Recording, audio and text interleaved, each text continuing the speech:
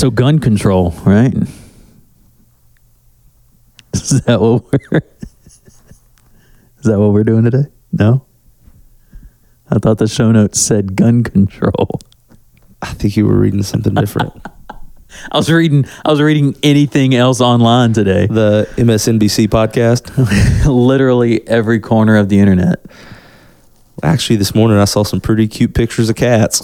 So I don't know what you've been scrolling Well, that's because your homepage is cutecats.com. Yes, .org. Please don't visit that website. I'm afraid now. Yeah. If that's something really terrible. Oh, we should probably just start the podcast. And not talk about gun control.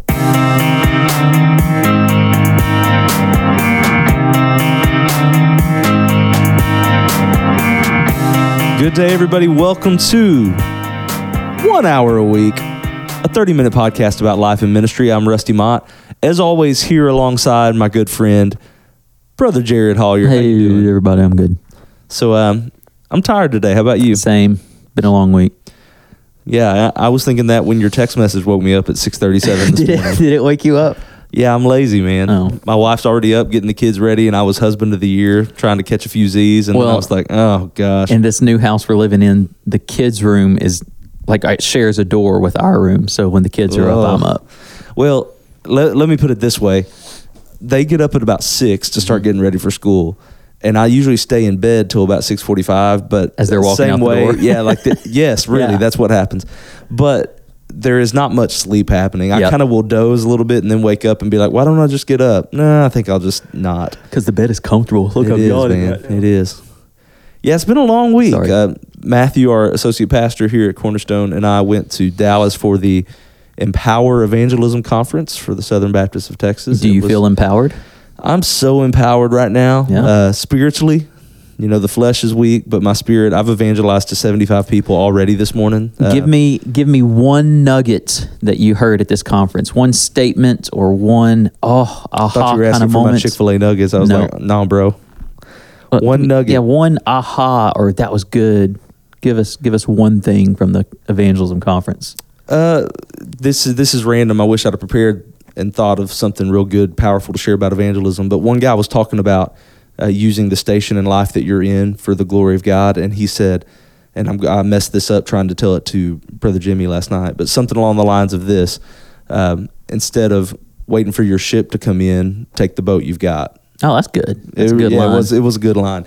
He, I think it's the same guy, I can't remember his name, an African-American preacher from, I think, the Dallas area, but he used the little list of judges and got to Shamgar, who like killed 600 people with the ox goad or whatever. Okay. And like in that description, the guy right before him had killed 10,000 people. So he basically used the language of that to say in God's economy that he still saved Israel. He still was used by God to do incredible things. God's not all about that. And use what you got instead of waiting for the next big thing. And, you know, I'll really do something awesome for God when I have this or that. He was like, man, use what God's given you right now and equipped you with right now to be about his business. So it was inspiring. It was good. Lots of good personalities there. I got to hear somebody that I was excited to hear. And I know talking with, I'll just Jimmy, since he's like one of our 3 listeners, he'll hear his voice and be like, oh gosh, what's he about to say? But he had never heard of Bob Goff. Have you heard of Bob Goff? Yeah, Love does. So Bob Goff was there. Did he have balloons on stage? No, he didn't have balloons, but it was incredible. He is incredibly engaging and entertaining and thought-provoking. Effervescent. He's just full of joy. He is. Jeremy Walton, another listener, texted us in the middle of it and texted me. Of course, I'm sitting by Matt and said, Bob Goff is Matthew in 30 years. It is so true. Matt has that kind of personality. So I told Matt at first, he was like, oh no. And I was like, man, that's a compliment. Yeah. Take that. Everybody loves Bob Goff. You really, Matt does have the personality. And he's got a new book coming out, and the Christian Twitter is all abuzz because Love Does was his only other book, and it's been such a good 5 or 6 years now. Have you read Love Does? Oh, yeah. Let me recommend it to you. I let Jimmy borrow it. So, Jimmy, if you haven't started reading it yet, do it, man. It's not a theological powerhouse. No. You're not gonna be able to preach a series from it, but it's just inspiring and enjoyable, and it's a big old warm hug. So he did a great job of presenting. I told Jimmy his speaking. I don't know that I'd call it preaching. That might be offensive. So, Bob, well, he's not a preacher. He'll tell you. He's not a preacher. If you stumble across this, right? Bob, I'm not bashing you, but his cadence is really like stand-up comedy, except it's spiritual nuggets instead of punchlines. And he's a big fella too. He's a large man. Yeah, so he just kind of overwhelms the stage. Great guy. I was telling Brother Jimmy, everything he said had application and purpose behind it. So he drops like a line. The one I remember, I shared this yesterday, was, do you ever look down and realize you're one button off? And he's like, I call that Tuesday. And everyone's laughing. And he goes, but I feel like the people I've learned the most about Jesus from always seem to be a button off. And you're like, oh, wait, right down. You're just like, whoa. and it literally was like 40 minutes of one after the other of little sayings like that. So it had the rhythm of a stand-up session, but it was just spiritual nuggets and applications. And he did reference scripture a lot. That's what Matthew said afterwards. Like, man, no doubt he used the Bible. It wasn't an expository sermon, but really good. So enjoyed Bob Goff a lot. Robbie Gallaty, I'm a big fan. If you've heard me talk about it here or on my other podcast or at church, discipleship's a huge thing for us here at Cornerstone. And Robbie Gallaty literally wrote 2 or 3 books about discipleship and the Disciple Study Bible. So we got to hear him. Just a really good time. So I enjoyed it, but I'm a homebody, man. You know that. I'm welcome home. Glad to be home. Not even talking about home. I'm talking about right here with me on this podcast. Welcome home. No? Okay, so we talked about being a marriage 2 weeks ago, and I got uncomfortable. And now, again, call this home has made it weird. No, I'm playing the long game. Week after week, I'm going to keep peppering these things in. We're going to get an apartment by the fall. That's the goal. Oh, gosh. All right. Well, there you go. All right. Oh, I'm supposed to be introing you. Yes, I was waiting for you to set it up. I don't. Why are we just? Wow. Hey, we're both tired. We're on our game today. We're on our game. We're 8 minutes in, and we've done so much good on this podcast. Well, we're going to edit out 2 minutes. Yeah, probably. At least. Maybe the whole thing. You want to just start over? It's just going to be the music. Take a week This off. podcast is just hey everybody, and it's over. No, we wanted to talk for just a few minutes today, and we're not going to drag this thing out. We're not trying to. We're not experts or anything like that. But Jared and I both have an interesting background. In fact, Jared still, even as the associate pastor, leads worship at Pecan Acres. I lead worship occasionally here at Cornerstone, but before I came to Cornerstone, I was a full-time worship pastor. That's what I did. So we both have some experience, and we were just thinking about music and the preference-driven worship and the idea of who are we trying to reach? Is music the way we reach people? And then we kind of decided to broaden that topic out. And what we want to talk about is consumers versus worshipers. And what do you have in your church? Do you have people who are there just to consume a good product, or people who are there to worship the Lord? And how do we as ministry leaders foster a church that is about worshiping the Lord instead of just gathering people to come and consume of our goods? So I had to say something about this from the stage last week, and just pastorally, because I'm not, I don't just stand up and go, hey, let's sing. I am, viewed as I'm definitely one of the pastors of the church. And so before we sang last week, I said, hey, before we start, I want to remind us all in this very thing that we're not here to be served. We're here to give back to God some worship and some offerings and some songs and of ourselves. And so had this conversation, and it started last week because I was looking for a church's phone number, and I just Googled it, and then I noticed, and I've seen this before, but for some reason it jumped out at me last week when I Googled it, and I found the little church, over on the side, it had their address and phone number and a little picture of the map and all.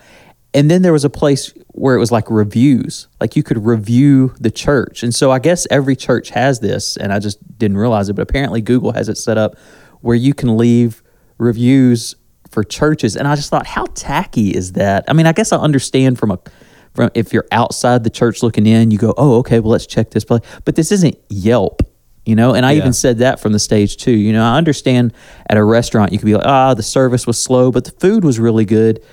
But that's where we're at now with church too, as a culture, where we can get on Google and leave a review. I visited Cornerstone, and the preaching was okay, and the music was all right, but they were really friendly. 3 out of 5 stars for Cornerstone. Yeah. And just the fact that we're even in that mentality. I'm so offended you only gave us 3 stars. Well, I've been here, so it was an honest review. You did visit. That was your review. You tried to hide. You let your review out Busted. of the bag. So if you go to Cornerstone right now on Google, you'll see 3 out of 5. Yeah. JH. I was going to say the hand. What is that? Christian Kevin is my online heaven. No, but just the fact that we're at that point where you can leave reviews for a church like it's a restaurant, or says something about our society. It really does. And so people come to us and they treat church very often like a restaurant, and that's the culture we live in too. You can go, we talk about this all the time, but the restaurants that are like, oh, have it your way. You can go to a restaurant and customize everything about the experience. You can get online and you can cater your news feed to your taste. Like every single thing is catered to you. And then church is the one place that people show up and we're like, no, this has to be different. Like it's just hard to fight against that battle when everything else in the world is catered to the consumer. So there's this balance that has to be drawn, because we do, as the church, want to reach people and want to reach people for Christ. So, we have a welcome center. We're working on upgrading our welcome center and the way we welcome guests here. But like we joked about last week, we're not meeting them with fresh brownies in the parking lot. Yeah. But if you're listening and you do that, am I offended that you do? No. I mean, I don't really think there's anything particularly wrong with that.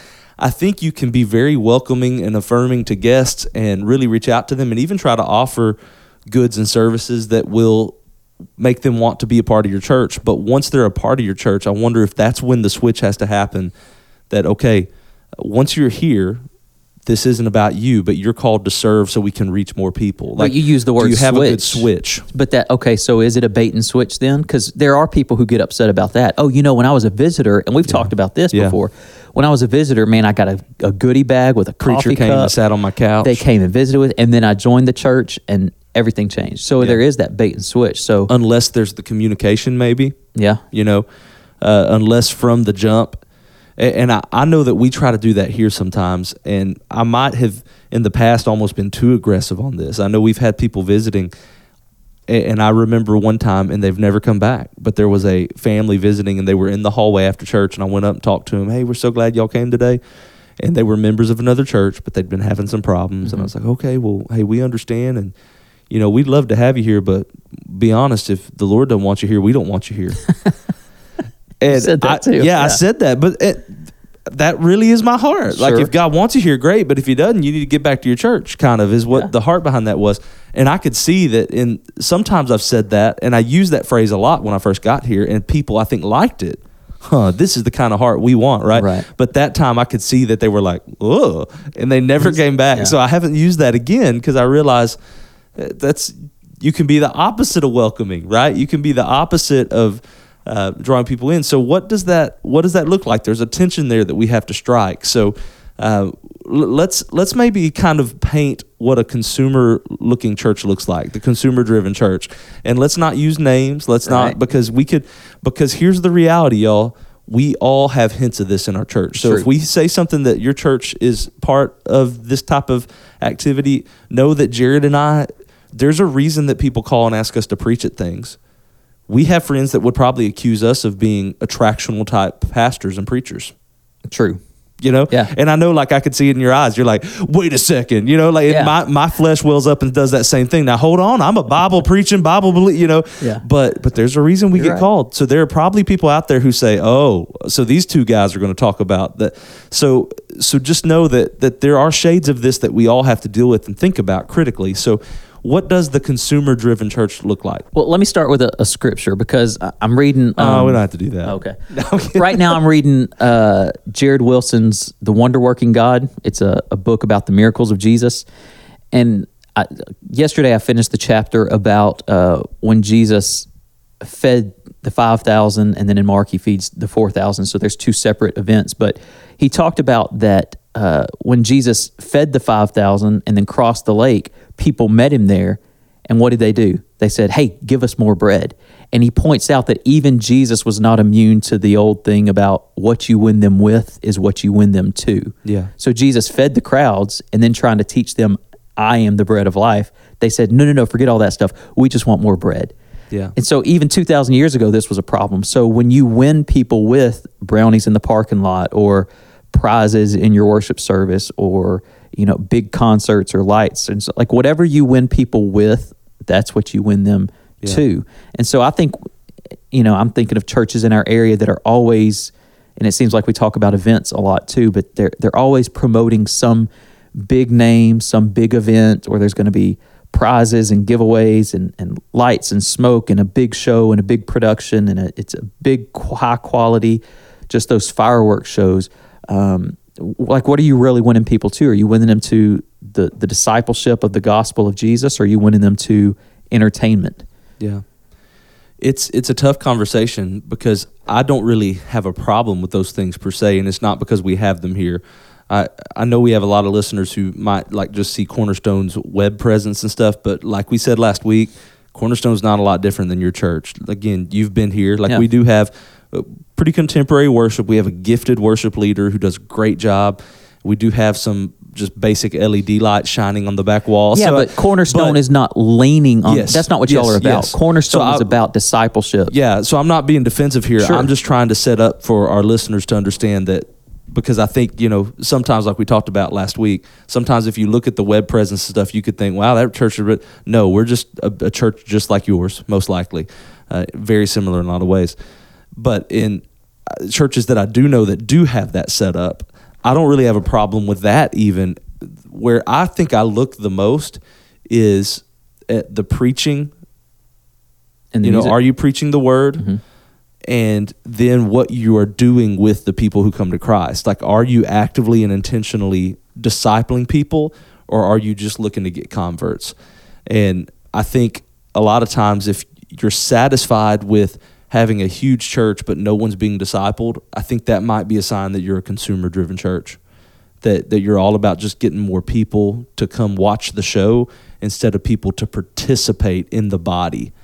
I think that might be some of the difference. So consumers versus worshipers. Yeah. A consumer is somebody who literally comes to be entertained or come to participate in an event, and like you said, event earlier, but a worshiper is somebody who comes and literally becomes a part of the body, that uses their gifts to serve and be a part, and those are just two very different kind of dynamics. So in that case, it would become then a self-solving problem. If let's call it a problem. Let's just label consumer-driven church a problem so that I can say it would become a self-solving problem. When discipleship becomes the focus of the church, then you have disciples who are there to worship and not there for the show. Yes. And so that starts from the leadership. And so part of what we as leaders have to do is we have to get thick skin so that we're not, when people leave us a bad review on Google, 1 out of 5 stars, it doesn't hurt our feelings, because instead of trying to cater and win that person back and get a better review, metaphorically speaking, we stay focused on our mission, and our mission is to make disciples. And so as you make disciples, you create a culture of people who, look, we'll sing a hymn, we'll sing a new song, whatever. I'm here to worship and give and hear the gospel preached, and then go out and tell other people. And so it becomes the solution to you get what I'm saying? Yeah. I feel like I'm convoluting. No, the solution to the problem becomes discipleship. Yeah. So if you have a church that's just about consumers and you change that from the top and initiate discipleship, then it will, like you said, solve that problem. But I think, so you talked about having thick skin and being immune to those bad reviews. I think we've got to go to the top, to us as pastors and ministry leaders, and ask, what is our heart? What do we care about the most in our church? Because if we're not careful, we can very easily care the most about the numbers and the bottom line. I know for me, that's a struggle. Why? Because every single pastor you talk to, for the most part, not everyone, so I can't say everyone, but the vast majority of the time, when people talk about Cornerstone who don't know me, what's the question they're going to ask? What do y'all run? What are y'all running? Yep. What are y'all running? And it's a whooping for me, because I tell people and they're like, oh, okay. But like we've had this conversation before about the frequency issue. Like, I know we have well over 300 active members, people who come at least a couple to 3 times a month, but we only average probably 250 people on Sunday mornings. So like, I try to tell people that, and I'm like, now 250, but we really have over 3, right. Because that's such a big deal to people. How many are you running? That seems to be the standard, and that tells people about your church, pastors with each other and other ministry leaders. So in those moments, what's subtly being implied is that the most important thing, and the thing you can tell me that tells me the most about you, your ministry and your church is how many people are there on Sunday morning. So as long as that's the criteria, man, we're going to have issues. I really enjoy Dr. Chris Moody from First Baptist Beaumont when he talks about discipleship. Something I've always appreciated about Chris, the 3 or 4 times that I've interacted with him, he wouldn't know me if I walked up to him now. He might be like, you're a pastor, right? But he's not going to be like, Rusty, my man, you know. But every time I've talked to him and been like, hey, man, I just want to tell you, hey, thanks for the discipleship conference you did 3 years ago, or hey, it was great, that conversation we had the other day. He asks me every time, so who are you discipling? That's a better question. That's his first question. Yeah. Who are you discipling right now? And it's like, wow, like what if that was the standard? What if that was what we asked each other? Like, man, how's ministry going right now? What's, you know, because it doesn't matter how many people you're running. God is, like, you might have seen yesterday on Facebook, I put a picture of our friend Randy Redke. Yeah. Pastor of Latexo Baptist Church. Shut up. Which is, he would admit it's not a huge church, but God is doing some crazy things in that church. And stuff that nobody else is going to be like, oh, whoa, wow.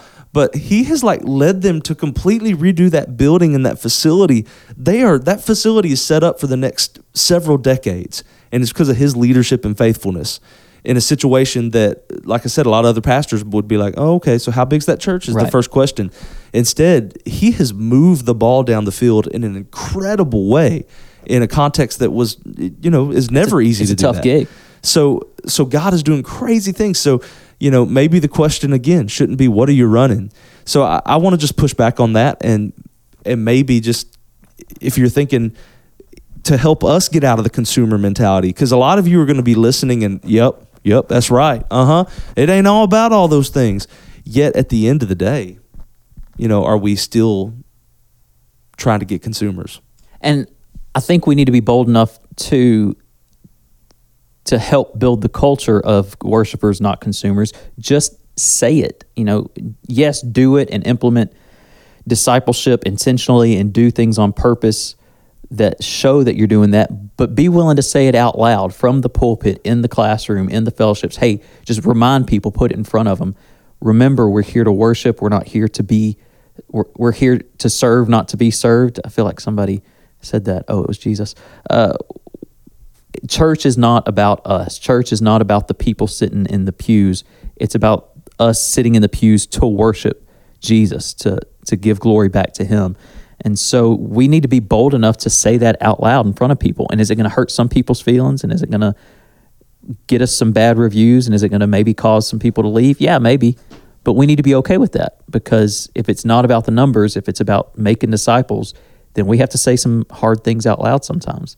And so church is the one place where you don't get to have it your way, where you don't get to customize it to your preferences, where we trust the leadership. Now, it does take some wisdom in the leadership, so leaders, be wise and surround yourself with wise people. But we need to be willing to make the tough calls and say those things out loud too, even though it might hurt some people's feelings. Yeah. When we talk about the danger of preferences, of course, we started with music earlier. Yeah. Which is it's one always of the main places because it seems to be one of the most subjective things we do in church. Like, even though I have had critiques of my messages, for the most part, people don't feel okay walking up to the preacher and being like, it was okay today. Yeah, I wish he would do it this way instead. But I hated when I was a music minister that people didn't feel weird. Even people who weren't being ugly, who would say, hey, that one song was a little off. And I would be like, yeah, thanks. That's just what I spent my week working to prepare. Yeah. So thanks for just dismissing it with one comment, which, of course, you know, is just me being a sensitive little brat. But it is difficult, right? We don't think of doing that. So as a former music minister and you as a music minister, we've experienced that quite a bit. But what I try to remind people, you talked about saying it, which is such a good nugget. We need to just be able to say that like you did Sunday at your church. But I try to remind people semi-regularly, usually on Wednesday nights and Sunday nights, because this blows people's minds when you say it, even on Wednesday nights and Sunday nights with our small core group. People are like, wait, what? I tell people all the time, there are things about Cornerstone that I don't like and would do differently. And they're like, wait a minute. What? You're the pastor, though, right? In fact, you and I have had personal conversations, and you and Jimmy, you know, like when the elders and deacons have shut me down on something. Yeah. And I don't mind saying it on this podcast because this is ministry leaders here. And if a Cornerstone member stumbles upon this, don't think I'm grouching and griping because I've said this in front of the elders and deacons. There are at least 2 key decisions that I think if they would have followed my leadership in the 5 years I've been here, our church would be roughly at least 100, 150 people more than we are right now. I really believe that firmly. Nobody will convince me otherwise because I'm a prideful jerk, okay? But they just didn't feel that way. Yeah. And we have a plurality of elders, and you may not have that, but you may have deacons or other ministry leaders that kind of are working with you, and God didn't show them that same thing. So there are things that we do that I do not prefer and wish we did not do them. But guess what? Even as the pastor, the church is not about me. Yeah. And it's not about my preferences. So I don't phone those things in. Like, I don't say, all right, I guess we'll do this stupid event y'all want to do, and like just belittle it. I don't do that.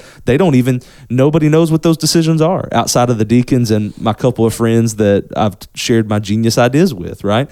Again, Jared's just being quiet because they weren't that great of ideas, but I would have voted against it too.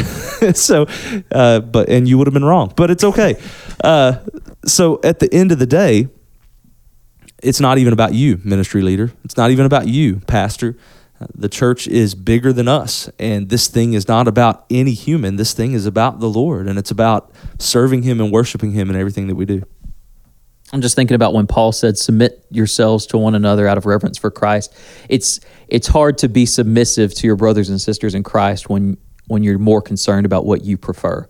Yeah. You can't be simultaneously submissive and self-centered. Yeah. Well, I don't like the music. I don't like the worship. I don't like the whatever. So yeah, it's tough because we do live in a culture where everything is catered to us, and we're becoming more and more self-centered and self-conscious and self-focused all the time. And then we have this 1 hour a week, not the podcast, but this worship service where we show up and it's expected to be different. But maybe part of the carryover is that if we learn to be less preference driven in other areas of our life, that it'll spill over into the way we worship too. So maybe this is a bigger conversation than just worshipers versus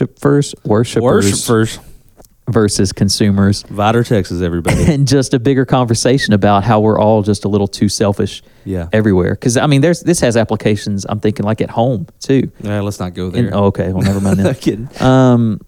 But if I would just be less self-centered, period, and just think of myself less, I think it would have good application in every area of my life. Certainly. I think we're bringing this to a good place as we kind of wrap this up. Because we did just kind of talk about the problem and jumped right in and didn't really talk about the source of the problem, but you've kind of hit on that this is a bigger issue. Our culture teaches us that it's all about us. Mm-hmm. And like you said, it's a have it your way culture. Everything is what we want when we want it. We're not patient. We're not loving. It's all about goods and services. That's what our world runs on. So if we're not careful, we bring that over here. We bring that into the home. We bring that into relationships. And not only does it hurt what happens here, but it hurts all the different things in our lives. So we would do well to think of ourselves less and, humble ourselves. Read Love Does by Bob Goff one more time, right? There's some truth to that. So listen, this has been a good talk. Good episode. Sure. People are going to probably share this widely. This is going to be the one that breaks this podcast wide open. Well, that's what we want is more numbers. We want more people. It's all about the numbers. But wait. More noises. We fell into more noises.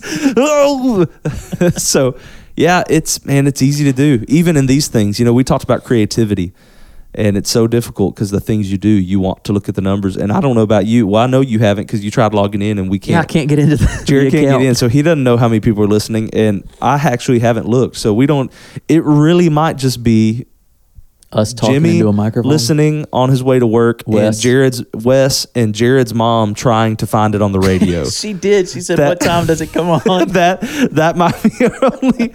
Does that count as a half listen if your mom's like using the seek button in the vehicle? Like I know they're recording. She's yelling at her radio, Siri, find Jared's podcast. In her 92 Buick. Well, let's just say this. We're glad that any of you are listening, and we're glad to be able to have these conversations. We do this for our own edification. We're figuring it out, too. We're not experts. We're just we're having the coffee conversations on a microphone. We're just trying to figure it out too. True story. We did talk on the microphones for about 5 or 10 minutes before we started recording. Well, because you were having headphone issues, and then we realized you just didn't turn them on. You just turn the volume. Okay, this is too behind the scenes. This got too. He was unplugging and replugging and saying, "I just don't know." There's a volume knob that was on 0. That was the issue. Good times. Hey, speaking of good times, Ignite Conference. Ignite SNBA, Conference, the Sabine Natchez Baptist area. Go to snbarea.org and click on events, I think. And I think there's a button that says Ignite. Yeah, and click on that and check it out. Rusty and I will be doing a breakout session on social media in the church. It's going to be a great conference. There will be 4 breakout sessions throughout the day that you can go to, or 4 times. Richard Blackaby's going to be there. Dr. Blackaby's going to give 2 talks in the main session. It'll be at Hillcrest Baptist Church in Jasper. Go to snbarea.org. Saturday, April 7th. About the Ignite Conference. April 7th? I think so, because April 1st is Sunday. Yeah, it would be the 7th. Yeah, it's going to be super good. Y'all need to come hang out. It's good. Going to be great. And we're going to record our session. I talked to Jimmy and confirmed that, and he's cool with it. And so, yeah, if you want to be a part of a live episode, that's exactly what it's going to be. Come to the breakout session with us. It's going to be really cool. Y'all come sit in, and you'll be on this thing that you're listening to right now. Could you imagine that? Like, think with me. Everybody, close your eyes if you're listening, and imagine closing my eyes. Jared and Rusty are recording a podcast episode in your presence. You know what? I think I just heard the sound of a dozen people leaving the room and going somewhere else. like, you know what? That tax seminar sounded like a really good one. That would be great. I really want to. I've already done them, but I just want to know about my taxes. All right. Well, hey, I guess all that's left to do is drop the mic.